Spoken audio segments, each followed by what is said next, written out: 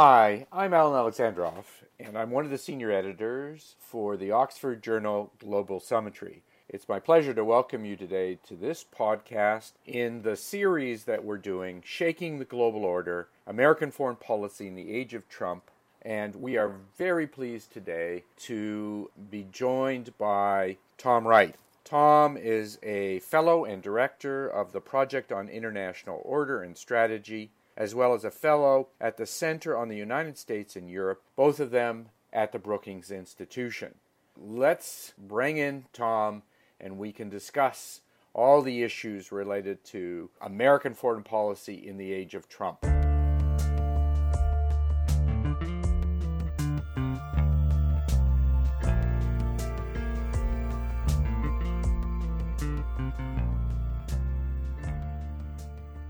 Welcome, Tom, to another podcast in the Global Summitry series. Thank you, Alan. It's a great pleasure to be here. All righty. So, Tom, you were one of the first to really look at Trump's early foreign policy views. You did a piece in Politico in January 2016, and in that piece you argued that Trump had a remarkably coherent worldview. So maybe you can just sketch out what you saw as Trump's early views and his worldview in general.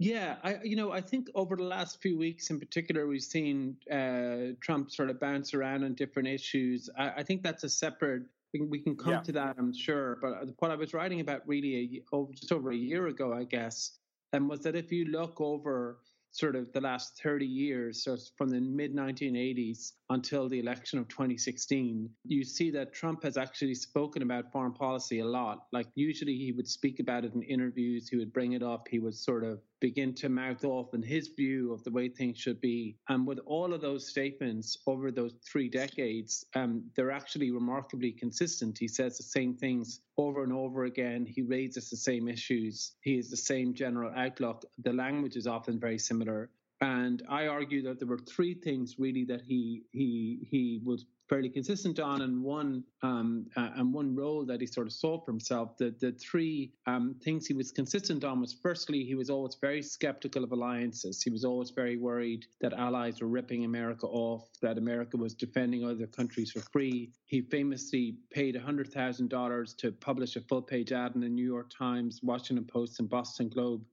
in 1987, when he was 41 years old, in which he published an open letter about his views on alliances and why they were a bad idea for America. And a lot of the language used in that was very similar to the language in the 2016 campaign. So that's sort of the first thing I think that he was fairly consistent on. The second is he's always been a skeptic of trade. He's always been really opposed to free trade. I mean, he's opposed to every free trade deal the U.S. has signed since World War II. He said that he disagreed with every president after World War II on trade, that you'd need to go back to the 19th century really to find somebody he liked. And he recently praised Lincoln as a protectionist. So the second thing is he's more of a mercantilist. He's sort of a skeptic of the post-war international economic order. And then the final thing is he's never really had any time for democracy, human rights. He's always praised authoritarian leaders. And he's always been pretty fond of Russia. Like he's always had a close relationship, or certainly said positive things about Russian authoritarians as far back as 1990, when he condemned Gorbachev for not cracking down on protests in the Soviet Union. So those 3 things I think he's been fairly consistent on. And then the role he sees for himself, he's always seen himself as the ultimate negotiator, a deal maker. In a profile in the Washington Post in 1984, when he was only 38, the profile was meant to be about New York and the buildings he was building. But he said his dream job was to be a nuclear arms negotiator, negotiating with the Soviet Union, and that he could do this and nobody else could, because he was born with deal-making ability that America's leaders did not have. And the interviewer said, well, what would you do? What would you know? And he said, I know everything there is to know about nuclear weapons. Anything I don't know, I could learn in half an hour. But he said, I have a plan. I know exactly what I would ask them for, but I can't tell you. It has to be secret in case they find out. So that was in 1984. So, there are a lot of the sort of crazy things we see with him in terms of things he would say about, there's Middle East peace or big deals here, there, or wherever. That has very deep roots with him. And so all of these views aren't views that are particularly well developed, and they're not ready to be converted into policy. He hasn't dug extremely deep on them in terms of, teasing all the elements out. But they are sort of visceral beliefs, I think. And that's what he comes into the presidency with in January of 2017. Now, I noticed that you did a more recent piece, and this was for the Lowy Institute in Australia, and you called the piece, "Trump Takes Allies Back to the 19th Century Global Order." And indeed, you identify those three elements: the skepticism with respect to alliances, free trade, opposition, admiration for authoritarian strongmen. And you then suggest in the piece that kind of complexion of foreign policy might add up to a push by Trump for a multipolar order in what was described in the big kind of setting as the America First policy. In fact, not only did you suggest it would be multipolar, but that in fact the major powers might possess distinct spheres of interest in the global order. So I guess the immediate question becomes, given these policy initiatives by Trump in the last almost 100 days, do they conform at all to this notion of a multipolar order, and how does it line up with this America First approach? Yeah, I guess the first point I'd make is what I was really trying to get at, I guess, in that piece was that, foreign policy is about individual decisions, but it's also about in the aggregate where you're trying to get to. Right. And I think that today, there are really two different worlds on offer. Like any president really has to ask themselves what their objective is, and there are two different ways one could go.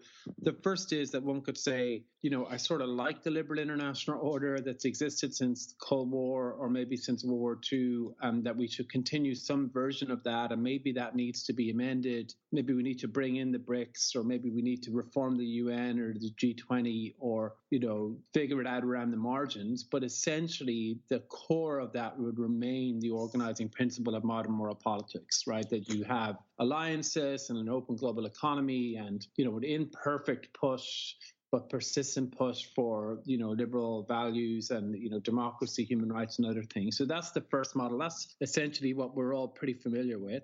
And the second alternative to that is a world that's, organized really around spheres of influence, that it's more closed off, that China's a much bigger role in East Asia, the US sort of pulls back, that Russia has a bigger role in Eastern Europe, the EU is weaker, NATO is weaker, the US has sort of pulled back a bit. The Middle East is sort of carved out between Sunni and Shia. The global economy has sort of closed off a little bit more than it is, a lot more than it is now, and it's more mercantilist with different blocks. And I think that isn't a totally far-fetched prospect. I mean, it's not one in which the world has fallen apart, but it is, I think, very, very different than what we have today. And arguably, if there was a second financial crisis or something, that may be a lot closer. So I think that ultimately Trump's sort of vision, more 19th century vision of the world, leads us to that spheres of influence model. Like, he's not really that supportive of upholding a liberal international order or spending political capital on it. Mm-hmm. But that gets to the big question, I guess, which is, has he completely reversed himself? And is he doing things quite differently than what he sort of said before he came in? And there I've argued that I think the story of the first 100 days really is the, fight between the different factions within the Trump administration, because his view is really a minority view. Very few people held it. Very few people agreed with him. And he turned to generals who turned out to be much more mainstream than he is. Mm-hmm. And I think there's a struggle between the mainstream elements with Mattis and Kelly and McMaster and others, and then the America Firsters, led by Trump, but also Bannon, and others, and that on occasion one faction is won, on occasion another faction is won. Trump being completely unprepared for the presidency has also meant that he's not been really able to implement his America First position. So I think there has been some moderation, not as quite as much as some people are saying maybe, but some moderation. And I think that my bottom line, I guess, is that the administration is trending toward a more normal foreign policy most of the time. But I worry in particular about crisis points or major challenges in which he has to really spend political capital to uphold traditional US foreign policy. And I worry that in those cases, he will not, and the old America First impulses will come out. Mm-hmm. And we'll see a very dramatic shift. Well, I mean, that's very interesting. And let's go, obviously to the most kind of substantive element of policy making, foreign policy making that this administration has had. And I looked, there are lots of writing. This reflects on the issue of Syria and his actions there. And I noted Peter Baker in the New York Times just a few days ago, trying, as did others, trying to describe the outline of what they saw as a Trump doctrine. And Peter said that the doctrine was don't get roped into a doctrine. And he demonstrated, as you had mentioned just a bit ago, a highly improvisational, situational approach that could inject a risky and unpredictable element into relations with potential antagonists. And obviously the most evident feature at the moment, although we've got some competitors, but the evident one is with Syria and his decision to have a missile strike against Syria, and particularly the military base where apparently the planes flew that gassed the Syrian village. So, I mean, what is there a doctrine there? What does the effort with Syria and the chemical weapons suggest? I mean, and how does it line up with maybe his inclinations for an America First strategy?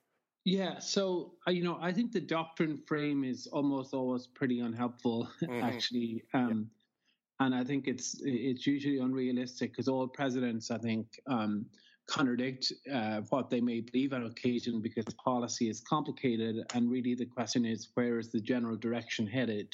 Right. And that takes a while. I mean, Obama, I think by the end the doctrine was fairly clear in terms of wanting to avoid getting engaged in new wars in the Middle East. But if you looked at it in 2009 with the mini surge in Afghanistan, that would seem to contradict that pretty heavily. So I think there's always there's variation, but it's important to sort of try to look to see what the overall inclination is. So that aside, I think what happened in Syria is this. The question I think we have to start with is why did Assad launch the chemical weapons attack? Like, why did that happen? And I think the most obvious explanation for that, which I think is correct, is that he thought he could get away with it, right? He thought that Trump didn't care. Trump had repeatedly said he didn't care. He repeatedly said human rights weren't a concern, that Assad could stay, that ISIS was the priority. So Assad said, uses chemical weapons because he sees it to his, temporary military advantage in Syria, maybe a shock and awe thing to demonstrate that the end is near and, that he's has a winning hand. And then President Trump is faced with this dawning realization that if he pursues a pure America First position, he will be looking at repeated chemical weapons attacks on civilians for weeks, if not months. Mm-hmm. And that when you say there are no limits, everyone can do what they want, that can lead to a pretty bad place, right? And he's, I think, genuinely repulsed by what he sees on the TV images. Maybe his daughter played a role in that as well. She was obviously upset at it, according to media reports, and made the case to him. And then he's offered this solution, which is, you can launch 59 Tomahawk missiles, take out the air base. It was very proportionate. It's basically the pinprick action that Obama rejected in 2013. And that could deter Assad from further use of chemical weapons. Mm-hmm. Very low risk, very contained. And I think like most presidents, he took that. And I think it was effective because I think Assad really values Trump's neutrality or quasi-support on Syria too much and will not escalate.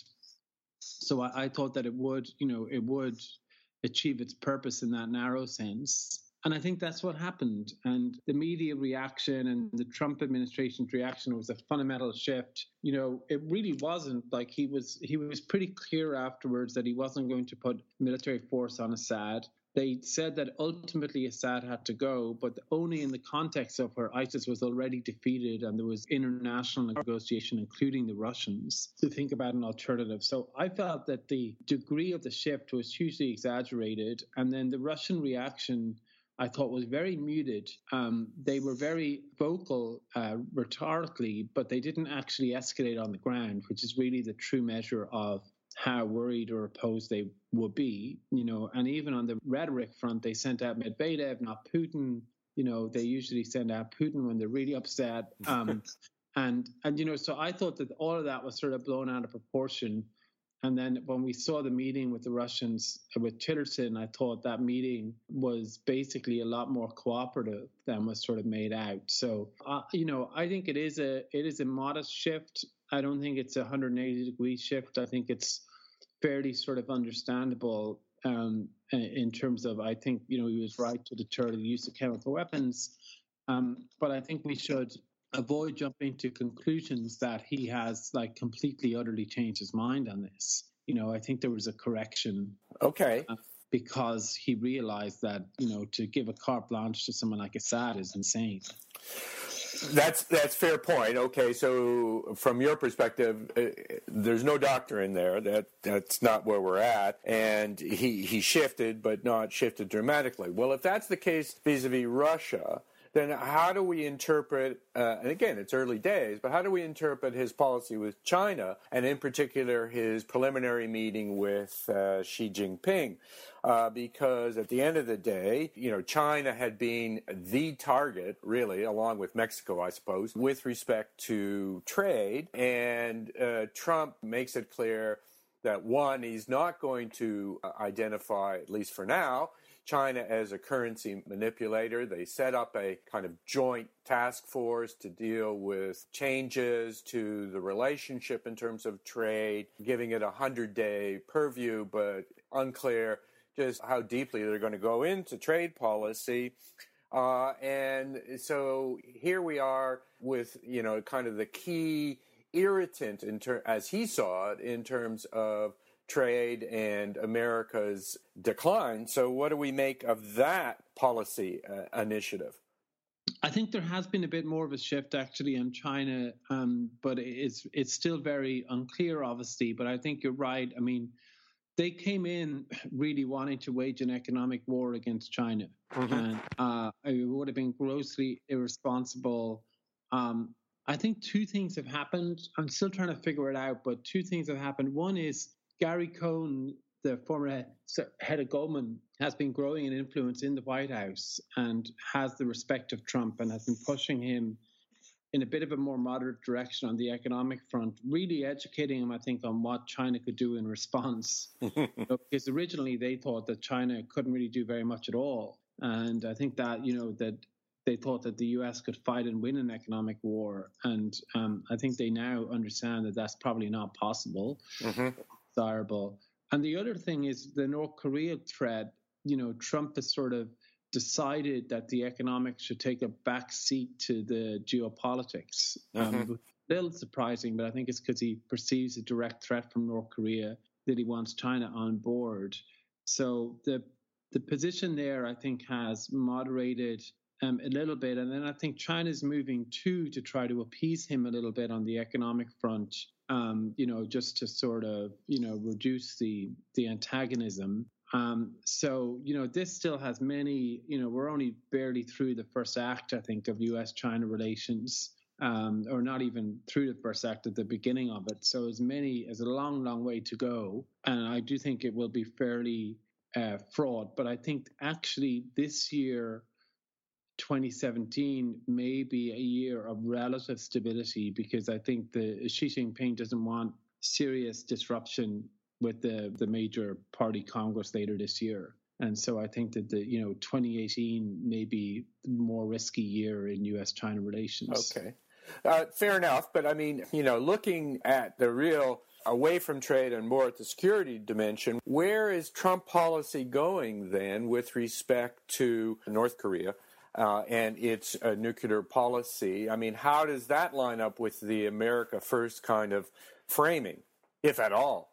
Well, I think it's certainly consistent with it because, it's a direct threat to the United States, or the risk is that there would be a direct threat to the United States if they develop an ICBM, and so it's capable of hitting the United States. So that was, I guess, the intelligence that was briefed to him pretty early on. That's what sort of caught his attention. I think he sees it not as a foreign obligation. He sees it as a direct threat or direct problem. Mm-hmm. And so I think that's the analytical distinction. Like, it's not that he's super worried about North Korea's threat to South Korea.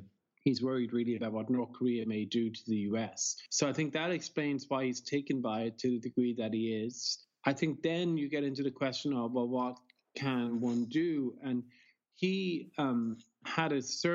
he seems to have certain beliefs that are not quite right. Like, he believed that China could do whatever, could absolutely solve this problem in a heartbeat. And then the other day, he basically said that he now understands that that's not the case because Xi Jinping explained North Korean and Chinese history to him in 10 minutes. So that was a direct quote. So that's so he sort of, realized, I think, that it's more complicated, but he is trying to ratchet up the pressure. Now, the problem is that, there are no really good options in North Korea. Right. And so what the U.S. has done with redeploying the carrier group and all of that is very normal. I think it's really about signaling reassurance and robustness, and that there's not going to be any weakness on the American side in terms of support for allies. I think it's all positive. It's not new. The only person who's claiming that it is new is really Trump, right? So he's saying, actually, we're sending very powerful weapons and a very powerful armada to Korea, and their days are numbered. But I think it doesn't really make any sense. It's not, there are no, outside of military action to prevent an ICBM test from succeeding or from ICBMs being launched. Really, I don't think people seriously consider military contingencies on the Korean Peninsula. Mm-hmm. So for the very good reason that, the response will be devastating for Seoul and for, potentially for Japan, and that it will cause enormous loss of life. And so I think it's the rhetoric is a little worrying because it seems out of kilter with actually what's being done. Right. They're deliberately sort of exaggerating it for whatever reason. Then there are these media reports that the U.S. is preparing preemptive strikes or assassination attempts. And I mean, all of that is almost certainly absolutely not true, but it begs the question, why is anybody saying that to the press? I mean, presumably they're not completely making it up, so maybe someone's trying to pretend that they are thinking of it, but they are, I am almost certainly sure that they are not. I mean, because it doesn't add up as a viable option, and also I think we got to remember that the Secretary of Defense is, a fairly responsible guy who's not going to sign off on some cockamamie scheme, if he thinks it's foolish. So I think there's less change there than meets the eye on Korea.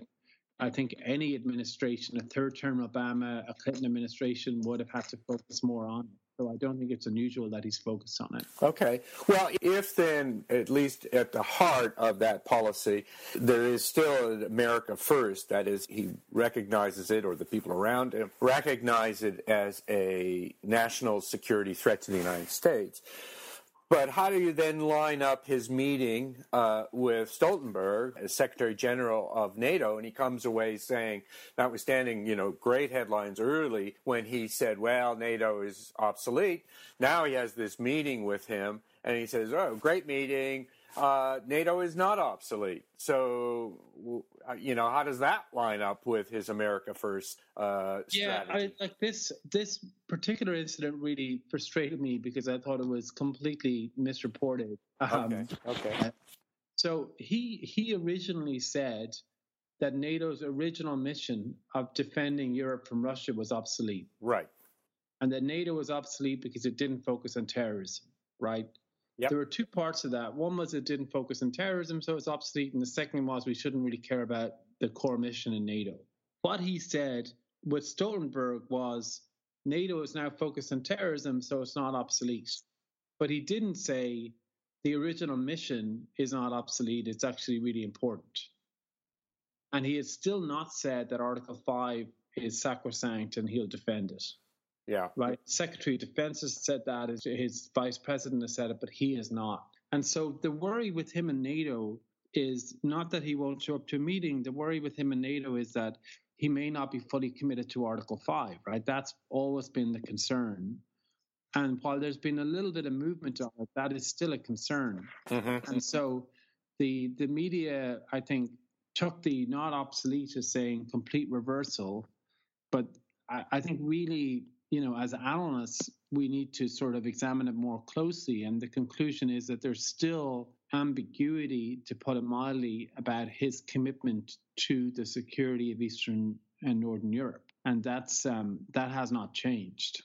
Well, okay. Now, Stoltenberg, his incentives are to take the win and say, yes, he's on board, right? His incentive is not to explore the shortcomings in Trump's position. Right. Because they're trying to turn this into a self-fulfilling thing where basically, he is actually fully supportive. But if you read the language carefully, I think there's more continuity there and there's more ambiguity on the core mission issue. Does that make sense? I can see the two-parter, and that makes sense to me. But I guess then the question, kind of the wrap-up question here is, all right, you believe that there is still an element of the America First, at least with respect to him, maybe muted with respect to advisors around him, Cohen and Tillerson, et cetera. But the big question is, okay, so what's the consequence for the contemporary liberal order, given that Trump remains seemingly somewhat ambiguous about it? Where are we moving with it? I think that, the way I would describe it is that we have serious systemic risk resulting from the Trump presidency, right? That I don't worry as much about proactive attempts to dismantle the liberal order, because I think that while there's an element of that, a lot of the key cabinet people are relatively solid, and there's enough resistance inside the administration to actually tearing things apart. Maybe there's a little bit more risk on the economic side than on the security side, but they're not going to proactively pull out of NATO. Right? Yeah. But there is a systemic risk that when things happen, they may respond in such a way that, that doesn't uphold certain commitments or certain things, and so I don't think the risk has gone away at all. I think it's a slightly different risk than it was. Okay. So it's been evolving, but it's less to do with, a coherent America First team that totally changes everything. And it's more to do with, the risk that comes from having somebody like Donald Trump as president of the United States. I see. So just to refine that a bit, I take it you see the risk in this administration potentially at some point in a crisis being unwilling to, for instance, on the European side, NATO, to sustain the Article 5, which is the collective security provision, or if things heat up more dramatically in East Asia, an unwillingness to take account potentially of South Korea's interest as they try and shape policy towards North Korea in China. I mean, is that kind of where your concerns at the moment lie? Yeah, I think multiple fronts. So I'll give you a totally different non-security one. Say there's another financial crisis. Okay. Like what, and I know you've done amazing work in the G20 and everything. What guarantee do we have that he will act responsibly in a financial crisis? Mm-hmm. That he will cooperate and undertake the political risks at home to keep the international system afloat. Mm-hmm. Say the crisis occurs somewhere else, and the Fed is required to do swaps and other, the Treasury is required to be really cooperative and bail out people. Yeah. I mean, will he do that, or will he say, actually, if China falls apart, that's good for the United States? Mm-hmm. You know, I don't know. I mean, I don't know what he'll do. Mm-hmm. And if Congress is, or if the public is like, well, you know, the public reaction on financial crises is always difficult because it's always very moralistic and it's not necessarily designed to actually stop the systemic risk. You know, Bush overcame that, Obama overcame that, but would he? So that's, you know, that's one example, you know, of something that could occur. Mm-hmm. The two you mentioned, I think, are also ones. And then there were just things that happened, like, you know, Iraq in 1990 invading Kuwait. You know, it would have been quite conceivable that H.W. Bush would not have responded to that, but he did. And you know, would Trump? You know, again, I don't think Syria is a great analogy on all of this because it was a very limited operation with very little risk. Right. You know, so the question is, would he actually put his presidency at risk for some of this stuff? And so that's so I guess those are the worries I have. And then just there's the smaller things about just the decisions they have to make, you know, over time. I mean, there's still no idea what their policy toward Iran actually is, but that will be forced on them, if not by a crisis, just by the daily drumbeat of events, you know. Mm-hmm. So I take it, from your perspective, kind of U.S. global leadership under a Trump administration remains at risk. You're still not clear what the consequences to it might be from events and from policy. Yeah, of course, they're definitely still at risk. Mm-hmm. Yeah, but I think it's more of a systemic risk than an immediate. You know, I think that the mainstream faction have had tremendous success in the first 100 days and have done amazing work in shaping Trump and gaining control of the interagency process. And I think that wasn't inevitable. That happened because they tried very hard and they succeeded. And, you know, those of us who favor that position should be grateful for that. But it's made things better, but it hasn't removed all risk at all. And I don't think they would think that it has either. Okay, that's fair. Well, Tom, I want to thank you for your time. A very interesting examination. And do keep well, and we'll be speaking to you soon. Great. Thank you, Alan.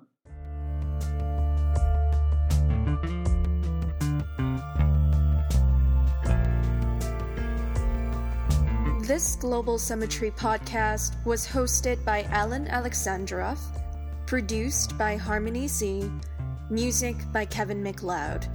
For more information, check out globalsummitryproject.com.